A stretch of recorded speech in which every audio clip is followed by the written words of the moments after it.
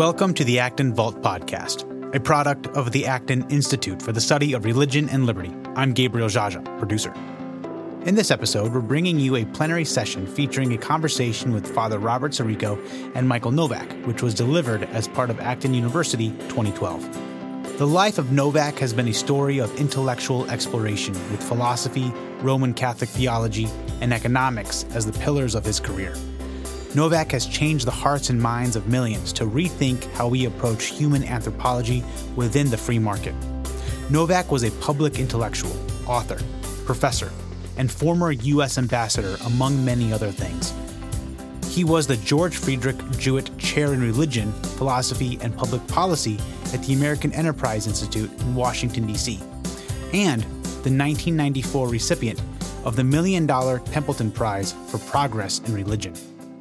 He has authored more than 45 books on philosophy, theology, culture, and economics, including his masterpiece, The Spirit of Democratic Capitalism. Novak passed away on February 17, 2017, at his home in Washington at the age of 83. You can find additional resources in the show notes of this episode, as well as find previous episodes on our website at acton.org/actonvault. If you like this program, you can help us reach even more listeners by sharing it with a friend and leaving us a 5-star review on Apple Podcasts. We welcome your comments as well. Acton Vault is available on Apple Podcasts, Google Podcasts, and Spotify.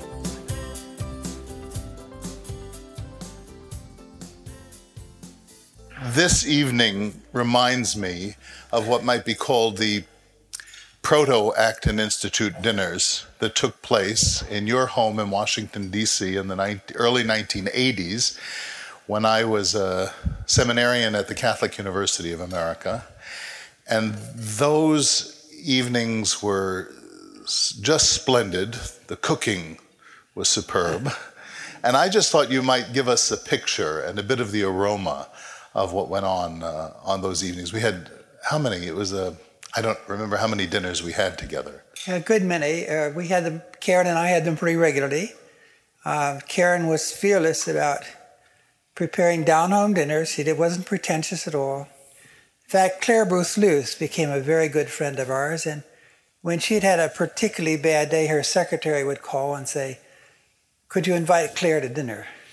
And would start from there. And she was the center of the conversation, at the center of the conversation many times. What she loved about the meals was their unpretentiousness. There weren't any waiters or butlers or anything. My kids helped serve table, and the rest of us pitched in. People at the table pitched in. And she loved that. And she liked it so much that for her own last dinner, the last meal she had with her family, and I think outsiders were only Karen and me and my daughter Tanya, who reminded her of her daughter Anne, who was killed in an automobile accident at Stanford. And our Tanya was at Stanford. In fact, she was baptized in the chapel that Claire built for the Newman Center there, St. Anne. So it was really good fun. And I loved having you there, Father, because 2 or 3 reasons. So everybody could meet a devout seminarian and a good priest and a wise conversationalist at these meals. It's very important at a dinner for some Charles Krauthammer and famous Jack Kemp, Henry Hyde. They were just Charles famous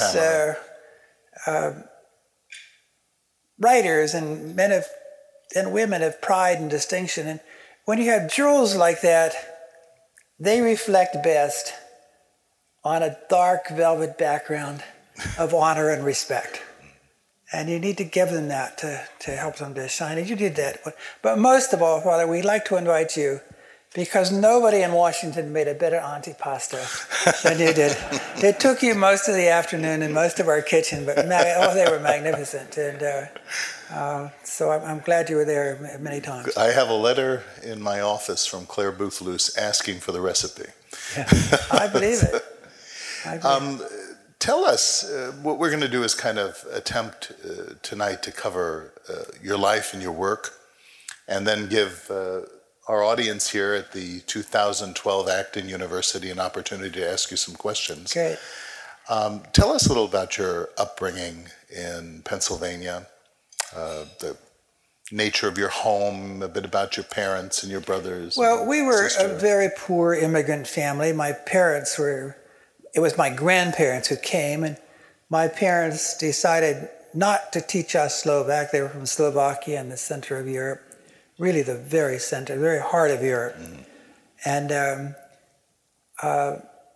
they wanted us to learn English and in a way jump a generation over our peers, and I think we did. But I've always regretted not knowing Slovak and the other languages of Middle Europe. Hungarian would have been next door, and Poland, if you understand Slovak. The Slavic languages were first put in dictionary form in the New Testament in Slovakia. So at the root of Russian and all the other languages, there's a Slovak, a simple beginning. Sorry I didn't have all that, but it was great to be brought up in poverty. It was just great. I mean, not only, and in the Depression, not only did you learn to pinch pennies, but you learn to live on very little, which is a great asset in a marriage, especially if you're married to what my father-in-law used to call my son-in-law, the celestial philosopher, who was... we'll get to that. Yeah, but anyway, and my grandfather, just say one last word. My grandfather, I remember, he barely spoke English, common laborer. Then he worked in the butcher market, they called it, that he and his wife put together, general store. And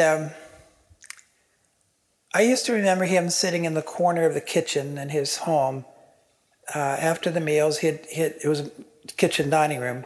He would go over to a corner beneath a picture of Our Lady in the Mother of Sorrows, or Jesus in the Garden, I don't remember for sure. And he would get out his little wicker basket with his prayer book in Slovak and his rosary. And he'd just pray there for 20 minutes to half an hour. And of course I couldn't understand it. It was in Slovak, but still I knew what he was doing. And in any case, that did rub off on me. I very early learned that I wanted to become a priest. I wanted to give my life to God, put it simply. I loved serving Mass early in the morning.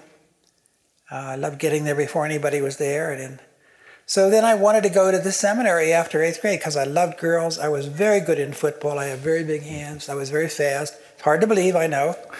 But I was a very good pass catcher. Your brother was already No. I was the oldest, you were and I the went oldest. first. Okay. And then my parents then didn't want me to go. My pastor didn't want me to go. The nuns didn't want me to go. Everybody tried to stop me from going after 8th grade. They wanted me to go through high school. And I felt high school would be disastrous for me, between girls and football. And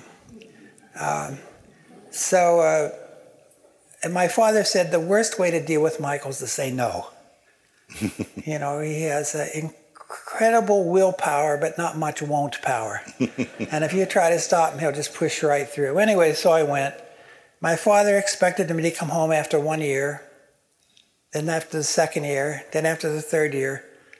And after the 11th year and going into my final year, they were convinced I was going to be ordained. And meanwhile, I was having 2 or 3 years of very great doubts, not about wanting to serve God, but about where and how. And I just thought the priesthood is not right for me. So this at the end of those studies, in the theological part of the studies, yeah. These were in Rome. I did 2 years in Rome, got my bachelor equivalent to a master's degree there. Right. And then I came back wanted to leave, and my superior said, you come back, make up your mind in America, leave if you want to, but make up your mind on your home soil with your family and everything, not overseas.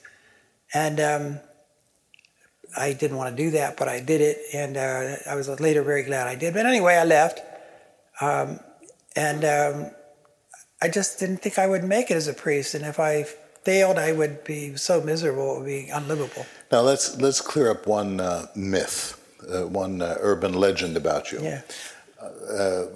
You wrote a book entitled "The Tiber Was Silver." in 1961 it was published, in which you describe a young seminarian falling in love with an artist in Rome and marrying her. Now, No, not marrying her. oh, He went on to be ordained. Oh, he went on to be ordained. Okay.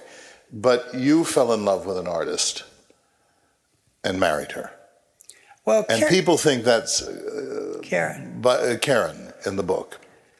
Well, I didn't meet Karen for almost 2 years. 2 years and almost 3 after I left the seminary. Okay.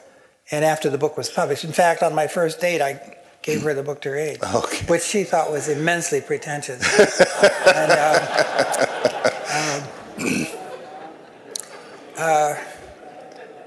And anyway,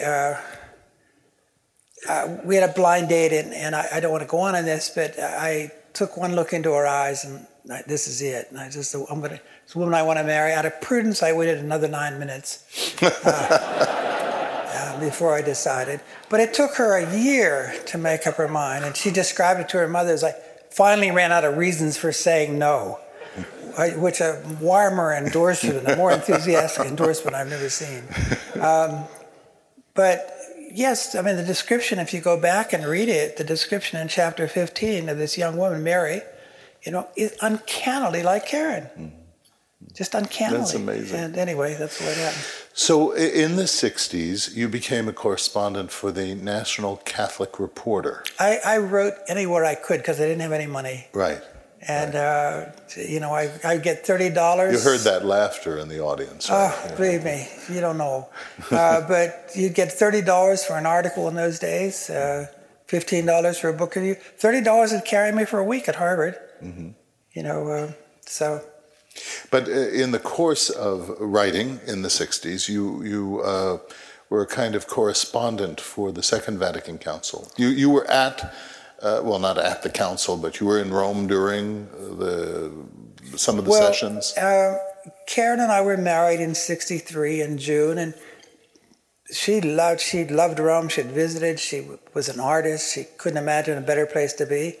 And I thought, the council of the church happens only once every 100 years. How can you not be there?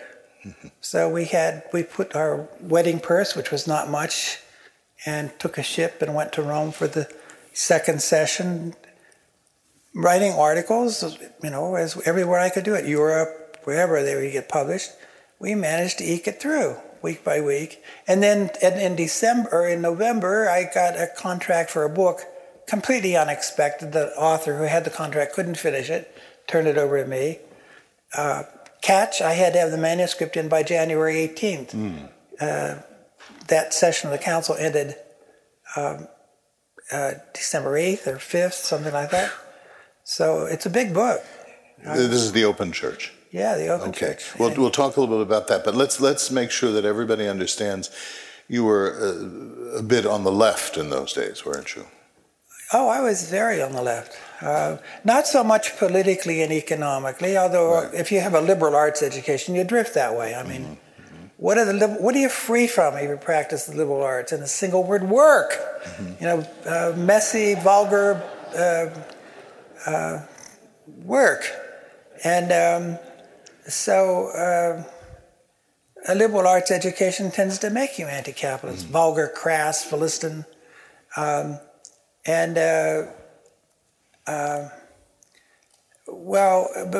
theologically, I was a great champion of the council and opening of the church, as the title suggests.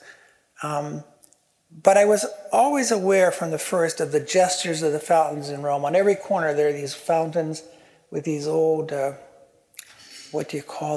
gargoyles.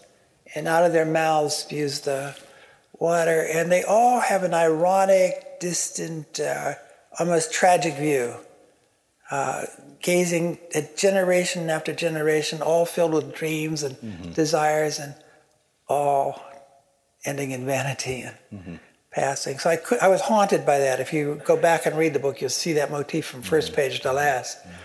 And I began with the epigram at the beginning: all things good given enough time go badly. And so I was a great enthusiast of the council. I helped as much as anybody to spread the idea of the spirit of Vatican II, because I was doing the main reporting in Catholic circles on the council as a witness there. And but there were dinner parties and meetings in Rome in those days with a lot of people who were doing similar kinds of reporting to your own, no? Oh, yeah, but also... Robert McAfee Brown and... he was there as a Protestant observer with a great deal more dignity than a mere Catholic had in those days at the council, at Catholic Laban. And it was great to watch the bishops come up in school buses. I mean, you never saw anything so funny as 38 princes of the church getting out of a orange school bus one after the other. It was just an unbelievably romantic and great time. Yeah. It was just wonderful. But yeah, dinners, not so much the first year when I was on my own purse, but the second year, Time magazine asked me to go back. And they couldn't spend enough money. I mean, they couldn't take any money out of Rome by the treaty. They had to spend everything they earned in Italy. So they kept pressing money on me, and I wasn't taking enough, and I got reprimanded. And the point, you're supposed to go to dinners and lunches. So, I would get Ronner and Kung and young Ratzinger and... Dulles in those days? Did you know Avery No, Dulles I didn't then? know Avery. I knew Bernardine. Bernardine was a young priest, secretary. This would be the later Cardinal Bernardine in Chicago. And we knew practically everybody. And I never met Wojtyła there. I knew Wojtyła was important. And I really regret... You knew he was important then? Oh, yeah. Because he was on the Council of Five or something who planned out the church in the world and led that discussion. And at the end, at the beginning, all the bishops were asked for advice, and he said the council, he was a young man, the youngest then, and his comment was that the council should be founded around two notions: the person, the difference between a person, a cat, and a son or daughter. They're totally different. And what is it that makes the difference? So he'd written his own book. He was writing his own book on the person. So the person and the community. What is the community? How does the community nourish the person, and the person the community? As the two key notions. And that's what happened. And at the end, he's the one who insisted on the Declaration of Religious Liberty. When the bishops were undecided and the Pope was hesitating, he said, we can't go back to Eastern Europe without that. We must have that. So it went through. But if I have my chronology correct, about this time, or maybe when you came back to the United States, the Apostolic Nuncio in the United States called for your silencing. I don't know that, Father. Oh. I don't know that.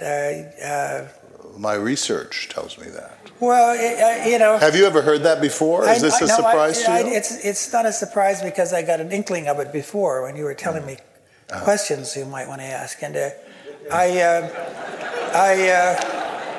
asked for that. I mean, I don't go do an interview without I'd ask for a little bit of help for the you don't want to be two ships passing in the night. You want to get it done. And I didn't know that. And I do know I was banned in certain dioceses. I've been banned on the right and I've been banned on the left. I've had experiences on both sides.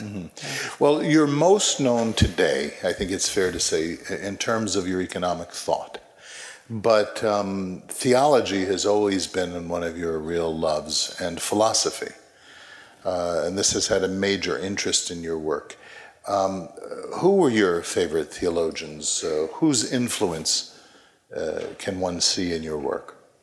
Well, people I like most, I try to build my life around, are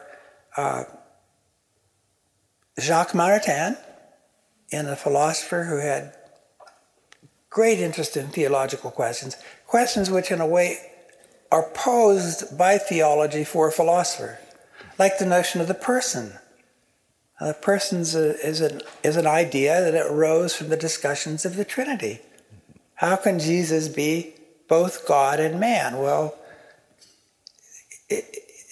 is God as a person, human being as a person, united in personhood? Well, what's a person? And that's a problem for philosophy, and it's a central problem. And emerged clearest in the 20th century of all things. But anyway, So Maritain, and then Bernard Lonergan, whom I had in Rome, a Jesuit, not so famous, but just brilliant. I'm not alone in thinking he's the best mind in the Catholic Church since Thomas Aquinas. And even considering Cardinal Newman, I think he's got a better and a deeper mind, a clearer mind. And he has the advantage of doing his thinking and writing in English, which is a very rich language, concrete language. And it has a natural Aristotelian bent to it. If you think of Aristotle as always pointing to the earth and Plato as always pointing to heaven, English is a down-to-earth language. And then Reinhold Niebuhr, the great evangelical mainland Protestant theologian. I loved his work. He gave me a great deal of encouragement when I was young. To be completely modest, he thought I was his best or among his best interpreters in the United States, young as I was. And my idea of story and narrative and so on come from him. And especially the notion of sin. He was so good on understanding the sinfulness of human beings and the limitations and even a notion that St. Augustine had that even when you are forgiven your sins, it's like having thrown your knee out. And even when it's healed, you have to be real careful you don't throw it out again. It's always got a weakness in it. And of course, that's what the American idea is founded on, isn't it? The fact that every human being is sometimes a sinner. And therefore, you have to place your trust not in human beings, but in God. In God we trust, nobody else, as the saying goes. There was a turn in your theology, roughly in, the late 70s, the early 80s. You went from being the author of Theology for Radical Politics to the author of The Spirit of Democratic Capitalism, and took a lot of criticism. Well, after the Vatican Council, I thought there are so many great theologians working on theology. I better learn a little bit more about politics and economics if I want to be like Niebuhr and Maritain, for that matter.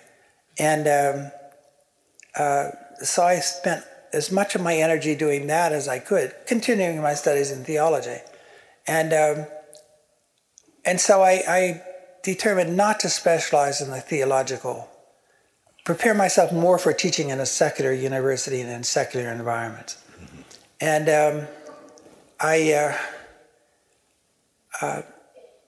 I went to Stanford, hired me right out of graduate school. I didn't even have my doctorate then, and I never did get it. But I went to Stanford as associate professor, and due to Robert McAfee Brown, you mentioned, from Stanford, and started learning more about politics. I wanted to learn economics, but I learned quickly that's very difficult. You have to learn a lot of things. And economics is sort of backwards. It's counterintuitive. So I worked in politics first.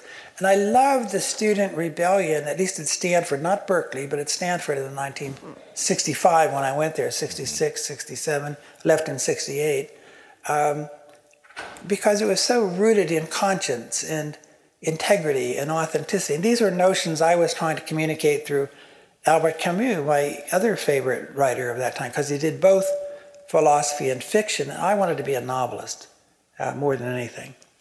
I just didn't have the talent. So I was always critical of the kind of liberal politics represented at Harvard. Value-free, supremely pragmatic, no big questions. That's metaphysics. And the rest, I didn't like that sort of liberalism. And so I became a critic of that. I did an article for Harper's Magazine in my first year in graduate school called God in the Colleges, in which I attacked that very severely. And that article became one of the founding articles of the New Left. Tom Hayden and others circulated it. It was a critique of liberalism from the left, but from a philosophical. Would you say that it was a critique from the left, of the left? Yes. Yeah. And so Bobby, this is more radical. Yes. Yes, it was. That's how I, began to think of myself as more radical, because the liberals didn't like me. I didn't like the liberals, so it was reciprocal. Still don't. I wrote a piece about this. What was it called? The Secular Saint. A long piece in a Methodist magazine called Motive, a great magazine out of Nashville in its time, and it was put in the hands of Robert Kennedy by the editor of the Nashville Tennessean. And Bobby Kennedy came to see me in California, the first person he saw in California when he was decided to campaign. He said he decided to campaign after reading that article. Now, he may have told that to 100 people. I'm not going to judge politicians very harshly, but... please do. But, I like the guys. There's only one I don't like. That was John Anderson, not to make you wait too long. He was so pretentious. When he gave his renunciation speech, dropped himself out of the race. Before he was introduced, I said to Karen, we were watching it at night, and I said to Karen, I know half of what he's going to say. She looked at me in a way a wife does, and I said, I. And it's true. That's what happened. Were you a speechwriter for McGovern? I'm like a Budweiser horse, and every 4 years, my paws start beating on the earth, and I'm ready to go. Yeah, I just love primary campaigns. I've taken part in every one since '68, and I might have missed one or two. Are you still a Democrat? I just stopped being a Democrat 2 years ago. I had to register in Delaware because I sold my house in Washington after Karen's death, and I needed to get my driver's license, and you have to register in order to get your driver's license. And I said, put me down as independent, and she was going to do that. And I said, wait a minute, does that mean I can still vote in the primaries? She said, no. I said, put me down as Republican. And it was the abortion issue more than anything else. Mm-hmm. I just wasn't going to give my economic issues more and more too, but the bottom line was So let's circle back to the study of politics and economics, and this kind of precipitates a change in your thinking and has an impact on your theological dispositions. Well, yes, although my theology's been fairly consistent. I mean, there are some changes, but I had such a good foundation in Lonergan, and Durwell, his book on the resurrection, and so many other great books that I read, Mark Guardini and de Lubac most of all. And so I had a good, deep foundation, which just withstood all kinds of shocks and hits. But I became more critical of the left, and then I was hired at Old Westbury, an experimental college, where the most left-wing student we had was almost isolated because he was supporting Gene McCarthy. Everybody thought elections are bourgeois illusion. It was just crazy place. But they all cited authors from the far left. Everything they did was justified by an author that I had read and admired. Mm-hmm. And I realized, boy, there's something crazy here. And I started criticizing that part of the left, and I began losing more and more of my friends, and so I became a critic of the left, from the left. So it wasn't a road to Damascus. And a critic of the left, too. Yeah, it wasn't road to Damascus. No, I wish it were a road to Damascus. It would be easy to describe, but no, it was 1,000 little cuts. Okay. I was for the war on poverty, and then already 2 years later, violent crime among young adults was way, way up. Mm-hmm. Kennedy started a commission to study juvenile delinquency and passed a big bill to help reduce. Quaint term. Where's the last time you heard that? Mm-hmm. Now it's called violent youth crime. Mm-hmm. And I thought, boy, this war on poverty isn't doing what it was supposed to do. Talk to us about liberation theology. Well, okay. No, the underlying, that's good. But the underlying part of this is I taught courses for in Cuernavaca,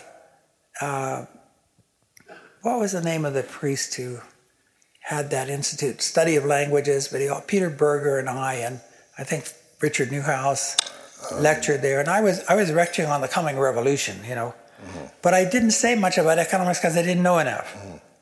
And Peter Berger had just completed a study of the, quote, 4 little tigers of Asia, and he wrote Hugo Osman? Oh, no, I did meet him, but... no, I thought that's who you were talking about. No, he was a great Dominican macher and shaker from... Not Frabeto. Frabeto? No. Frabeto? No, okay. I'm anyway, sorry. Yeah, no, It's senior moment, but... Too senior moment. Anyway, Berger had written a book, Pyramids of Sacrifice, which was like a plague on both your houses. Socialism is cruel and terrible, but so is capitalism. Mm-hmm. And then he studied the 4 little tigers of Asia and saw that they had doubled their income, and then since 1945, 1950, doubled their income again and doubled their income again and doubled it again. And they were now living at about the level of Southern Europe. And so it suddenly hit him that capitalism can actually lift the poor. And he had to put that in. And then he made us, anyway, he had a big influence on me on being more kind to capitalism, less. But why? How? How could I understand self-interest? Selfishness? How could I understand markets? How can... I had the mental image that to have order, there needs to be command. Mm-hmm. And it took me a while to realize there are all kinds of order, like a path up a mountain in the Alps. Every mountain you hike, you find paths already there, cut by scores of thousands of hikers in the past based on experience. Mm-hmm. A slow path for saving your energy and enjoying the views, and a more arduous, quick path if you're young and want to get there up there fast, And nobody planned those. Nobody ordered those. But practical people trying to be efficient find the best way to do it, the best order to do it. So there is a kind of order that comes out of practical activities.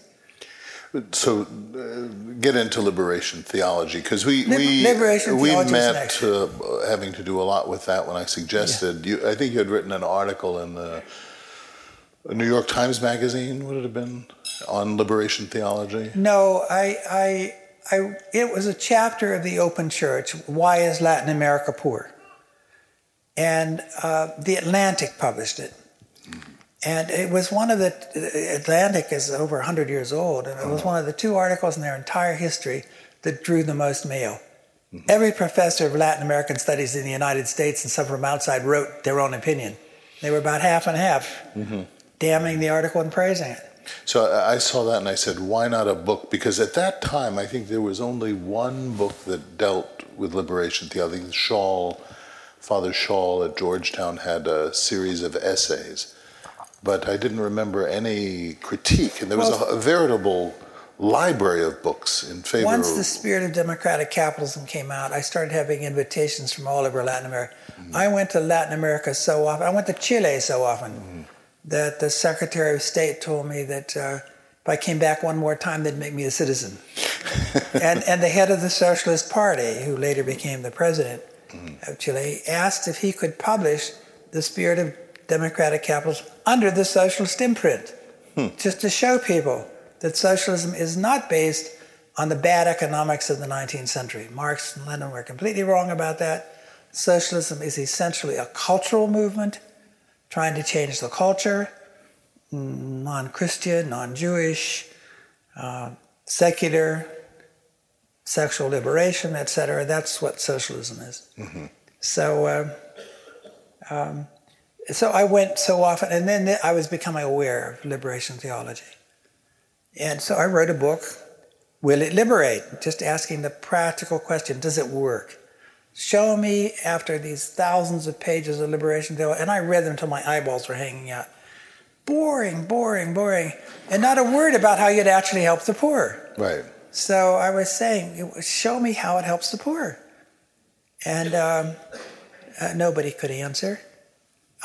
Gutierrez, one of the founders of it from Peru, told me shamefacedly that, look, he was a theologian, not an economist, and he went to the universities, the sociology and economics, and that's what they told him. So he said he's not committed to the Marxism.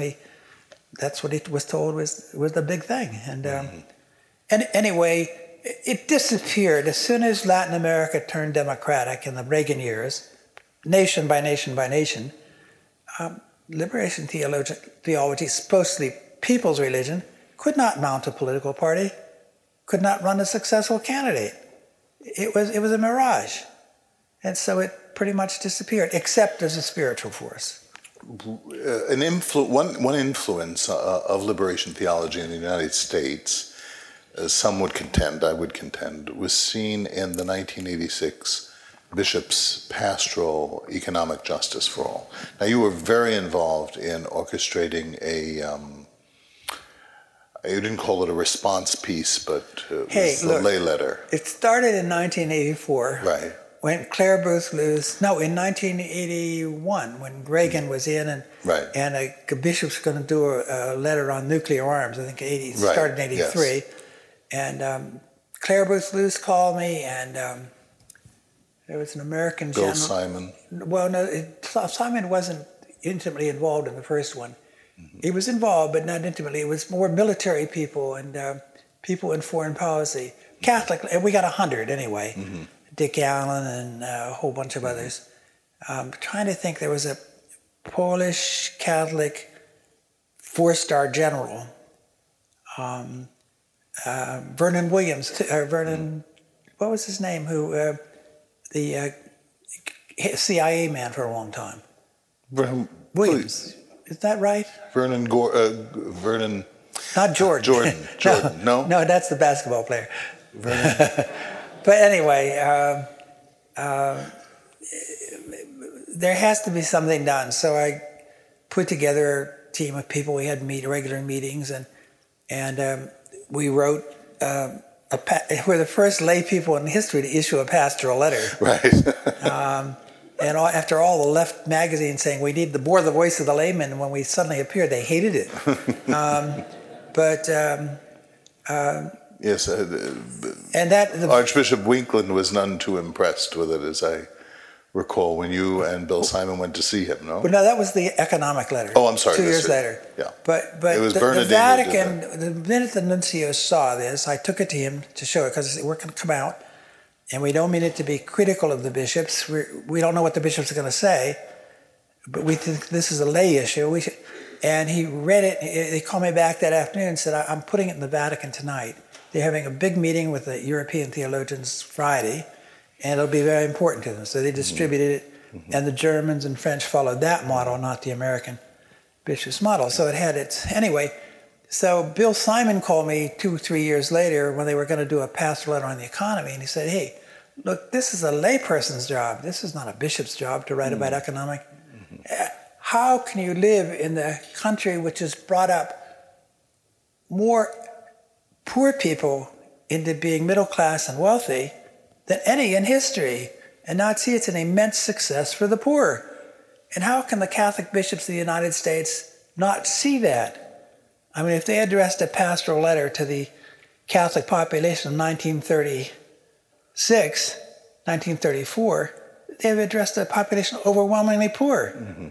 They were writing in 1984, and they're overwhelmingly middle class and successful and some wealthy, and they didn't see that.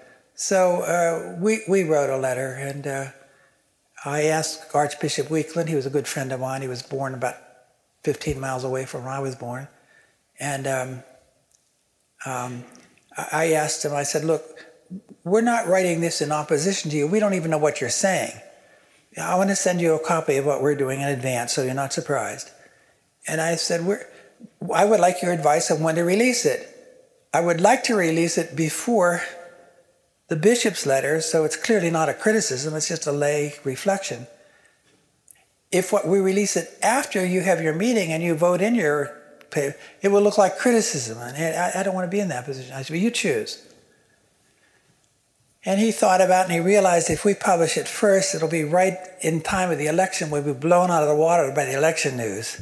Mm-hmm. But we figured an angle. We published it on election day, and the day after the election, there's really not a lot to do, and even on election day. So we had a lot of coverage while people were waiting for the returns, and then the papers are deluged with the returns. We've been selling copies of that for years. Well, there may be still some of it's those all over the world. I mean, yeah. Lots of bishops in different countries wrote it, but anyway. We have to kind of wrap this part of it up and then open it up. You were one of the first to write about business as a vocation. In fact, you have a book by that name. For many people, that's a radical idea. Why don't you say a little bit more about business as a calling from God? Karen said to me many times that, and what Sam said about a woman who must be obeyed, Chesterton said a married couple is essentially a four-legged animal with one will, hers. And the sooner you recognize it, the happier it is. I mean, it's just a lot better. As a Spanish Latin American friend of mine said, in principle, the husband must have the last word in every argument. But in prudence, it better be, yes, dear. So she said to me, Michael, you write a simpler book, a more direct book than Spirit of Democratic Capitalism, which I felt I had to build like a battleship because I knew everybody would attack it. Mm-hmm. My own publisher wouldn't publish it. Couldn't stand a book on capitalism in the title. Mm-hmm. But some of my friends they backed off from being friends until they saw the reception. So I knew it was going to be attacked, and I tried to make it as formidable as I could make it. But Karen said, write a simpler, more direct book. And so I thought of all these business students I met who were a little bit ashamed about being business students at Notre Dame and other places. And funny story on that, it would put the picture exactly right. I got a call from a professor at Notre Dame in the theology department. He was trying to put together a program he was partly in the business school, on business and theology. And the theology department would not cooperate unless they addressed the question, can a Christian work for a corporation? And he said, look, we've had the theology department, we've had the business school for decades, and they've never had a meeting. He said, this is scandalous. And he said, I've been negotiating for months, but they won't do it unless we do that. I said, I won't speak on that. He said, you have to. And it's the only way we'll do it. I said, okay, I'll do it. So I went to my friend Irving Crystal at AEI, and I said, Irving, I'm supposed to speak on can a Christian work for a corporation? What can I do? And Irving just looked at me slyly in his way and said, just tell them, no. Only Muslims and Jews.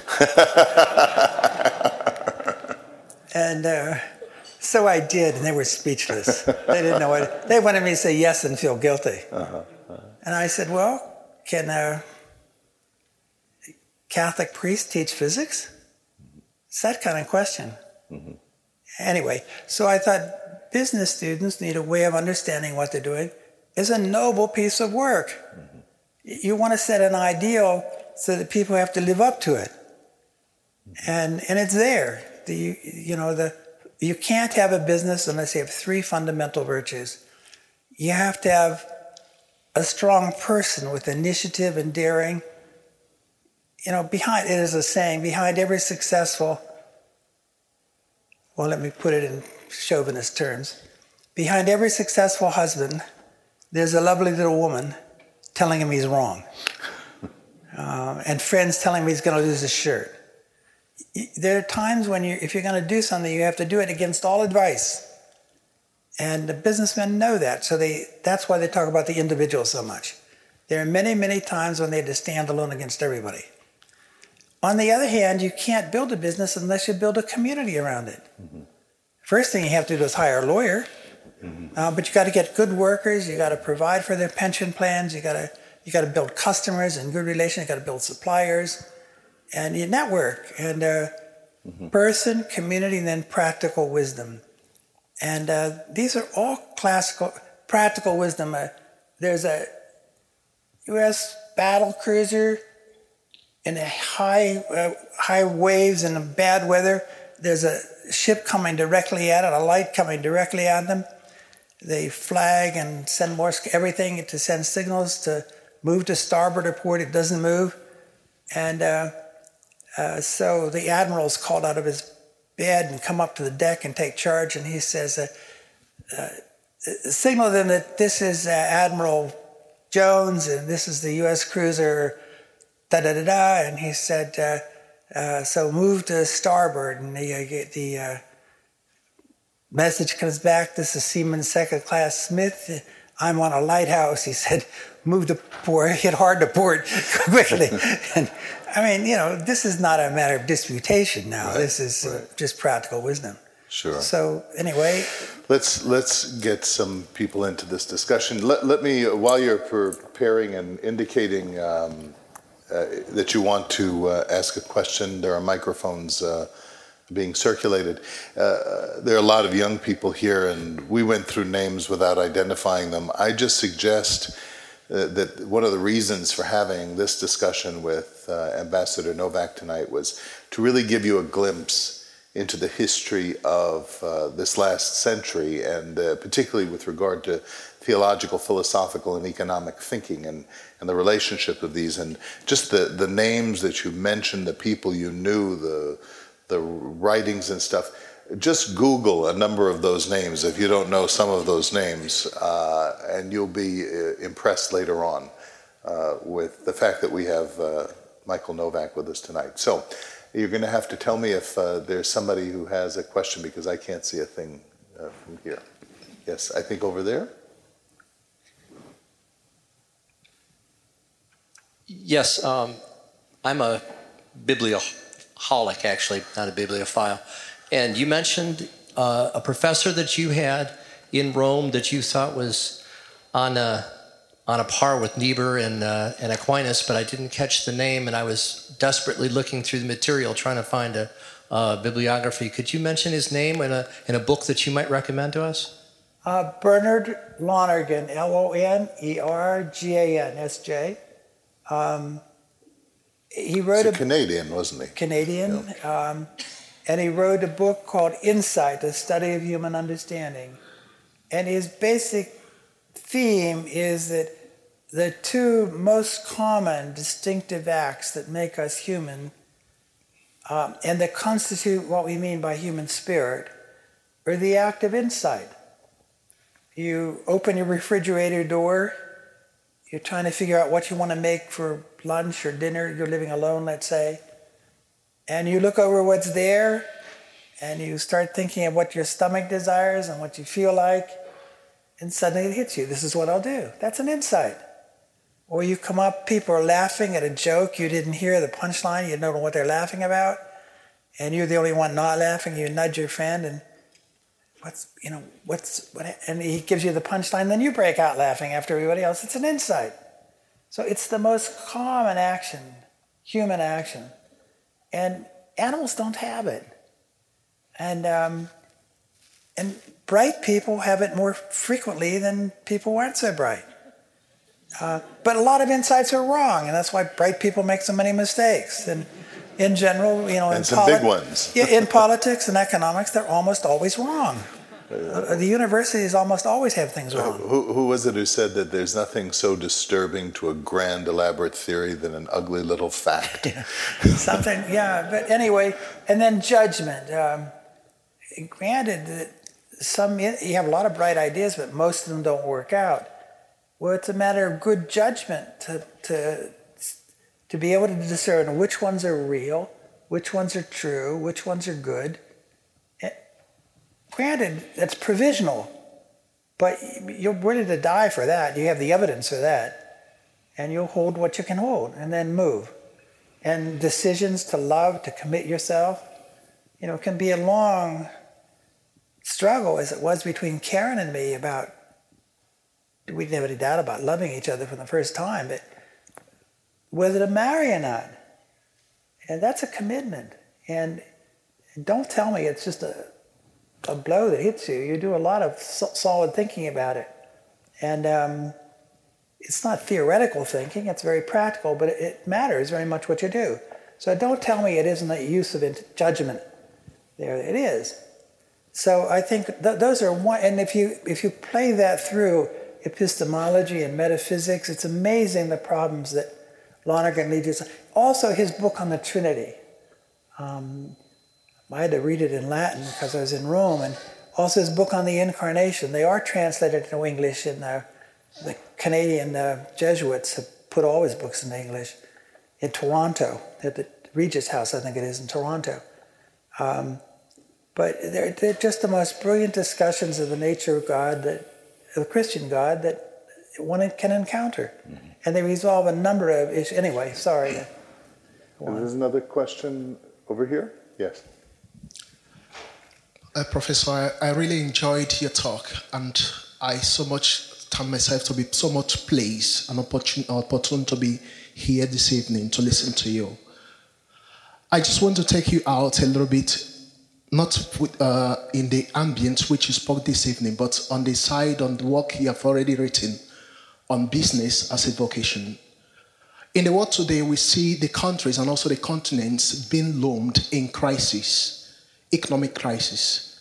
We have heard of so many countries looking out for loans to be taken out of debt. We have of Greece, we have taken out of that of Spain and Italy, and we don't know the next country that may be the victim.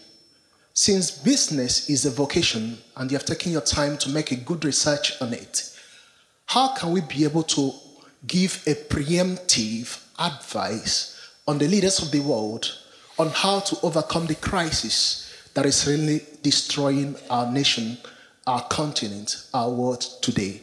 Thank you. Well, yes, so if you could just solve the problem of the whole world. And you have about 2 minutes to do it. After getting over the rush of power coming to my fingertips, I want to make 2 comments. First of all, it's important to understand the nature of capitalism and the nature of business. So the socialist dictionary, in fact, all the American dictionaries, define capitalism as free markets, private property, and rule of law. No. Enterprise. No. Competition. No. Looking at it from a anyway, it really, but that fits every economy since Jerusalem in the Bible. Thou shalt not steal, so it has private property. It was nothing but a marketplace, exchange. There was no industries, there was no primary goods there. Markets don't make capitalism. What makes capitalism is invention, innovation, ideas.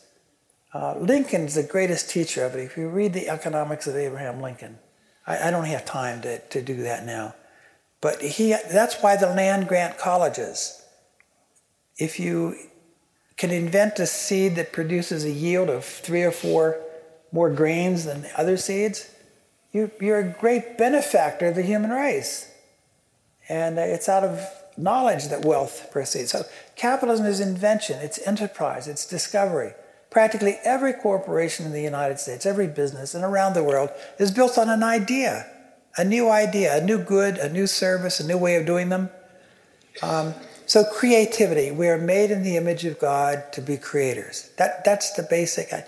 Now, there's a second idea competing in the world, which is equality, not liberty, but equality. And equality administered by the state, since private citizens are not to be trusted. You turn it over to the state. And the state has the purpose of doing good. It can never do enough good. The needs of people are infinite. And to the extent that the state starts to supplying them, they become less and less independent, more and more dependent. They demand more, always more. There's no country can sustain that. And to the extent we have fallen the lure of the welfare states, you need a welfare state up to a limit, but you have a very, very stout limit, because otherwise you create a nation of dependents, of serfs. You build a great government plantation, and you develop a new kind of human person. Gimme, gimme, gimme, dependent, dependent, dependent. And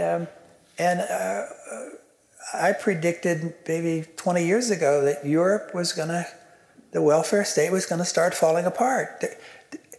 There's no way you can sustain a system in which more and more people live beyond 65, healthcare becomes more and more expensive, and the number of workers providing for their old age assistance is not 7, which is what it was at the time of Bismarck, but 2.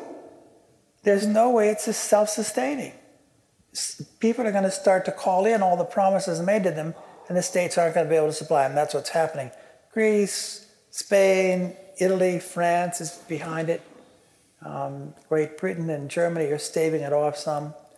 And the United States is in it. We've got to cope with it. So the humanitarian instinct to do good is beautiful, but it can be self-destructive very easily. So you have to leave more room. You have to understand that you can only do this if you create wealth. And you have to have more room. You have to understand the conditions under which wealth is created and favor those conditions.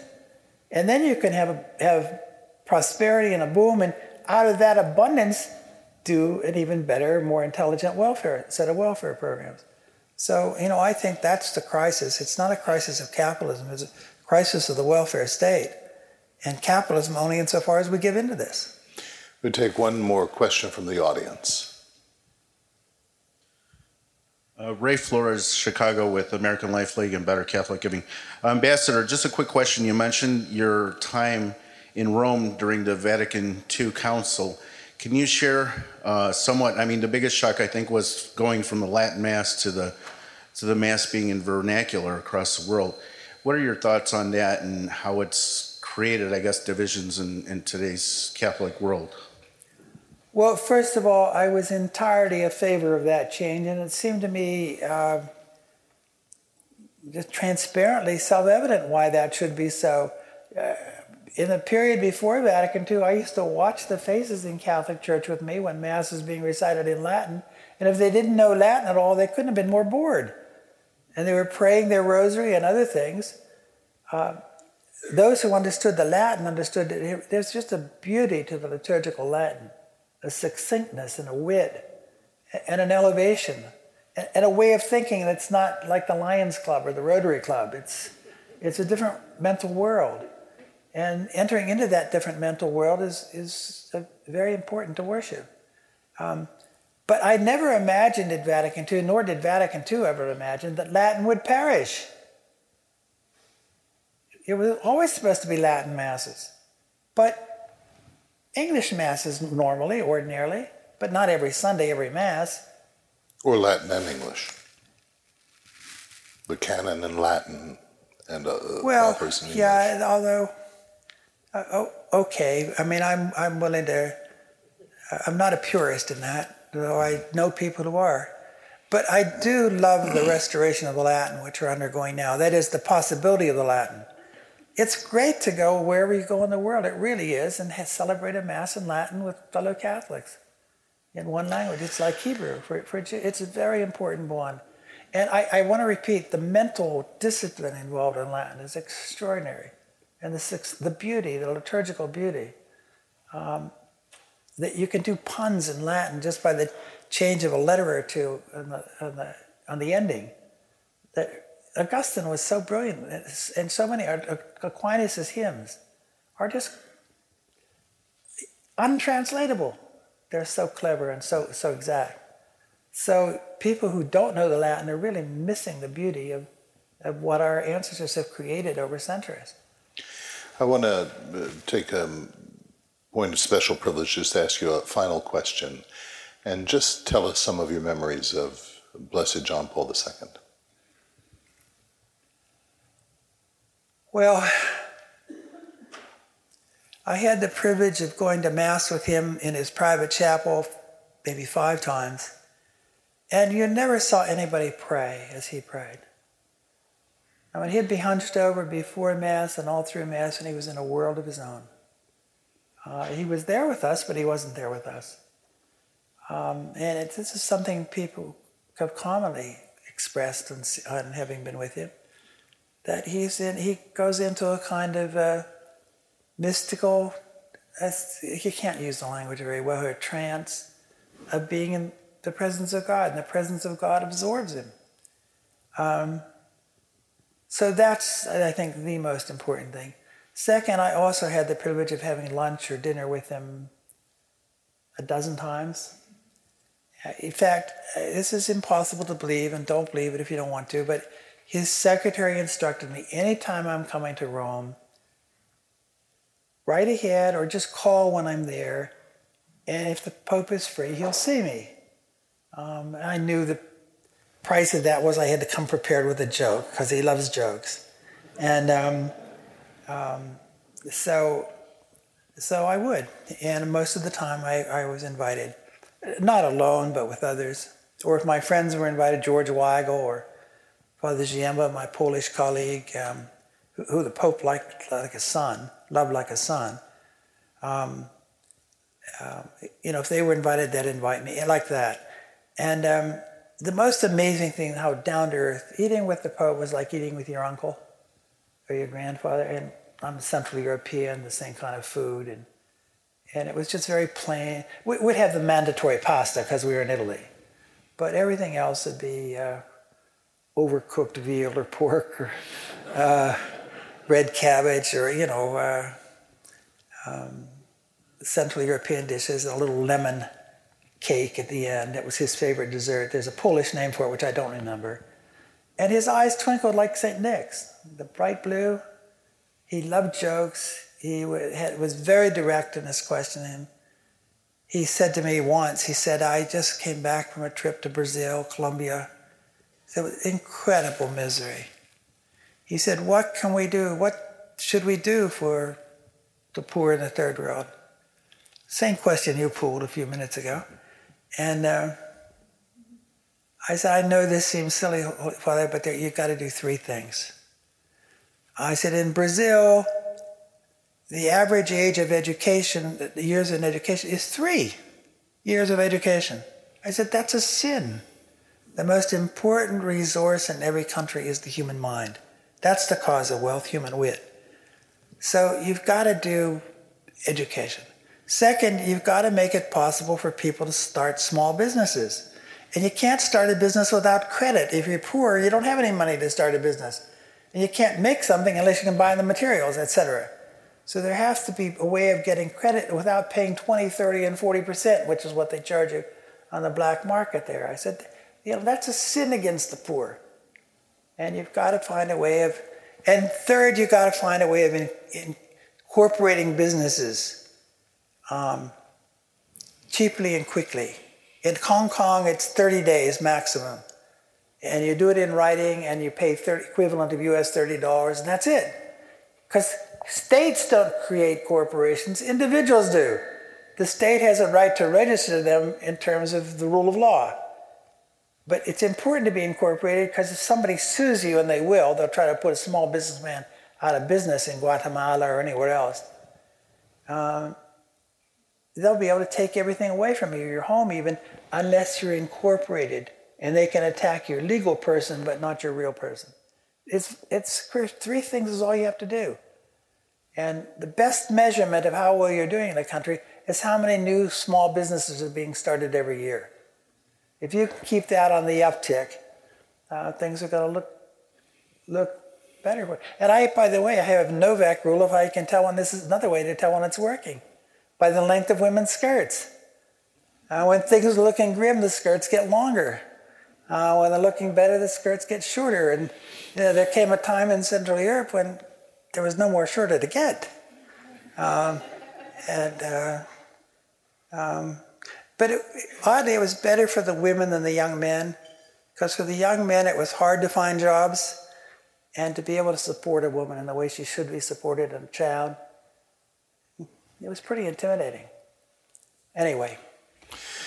Please join me in thanking Ambassador Michael Novak.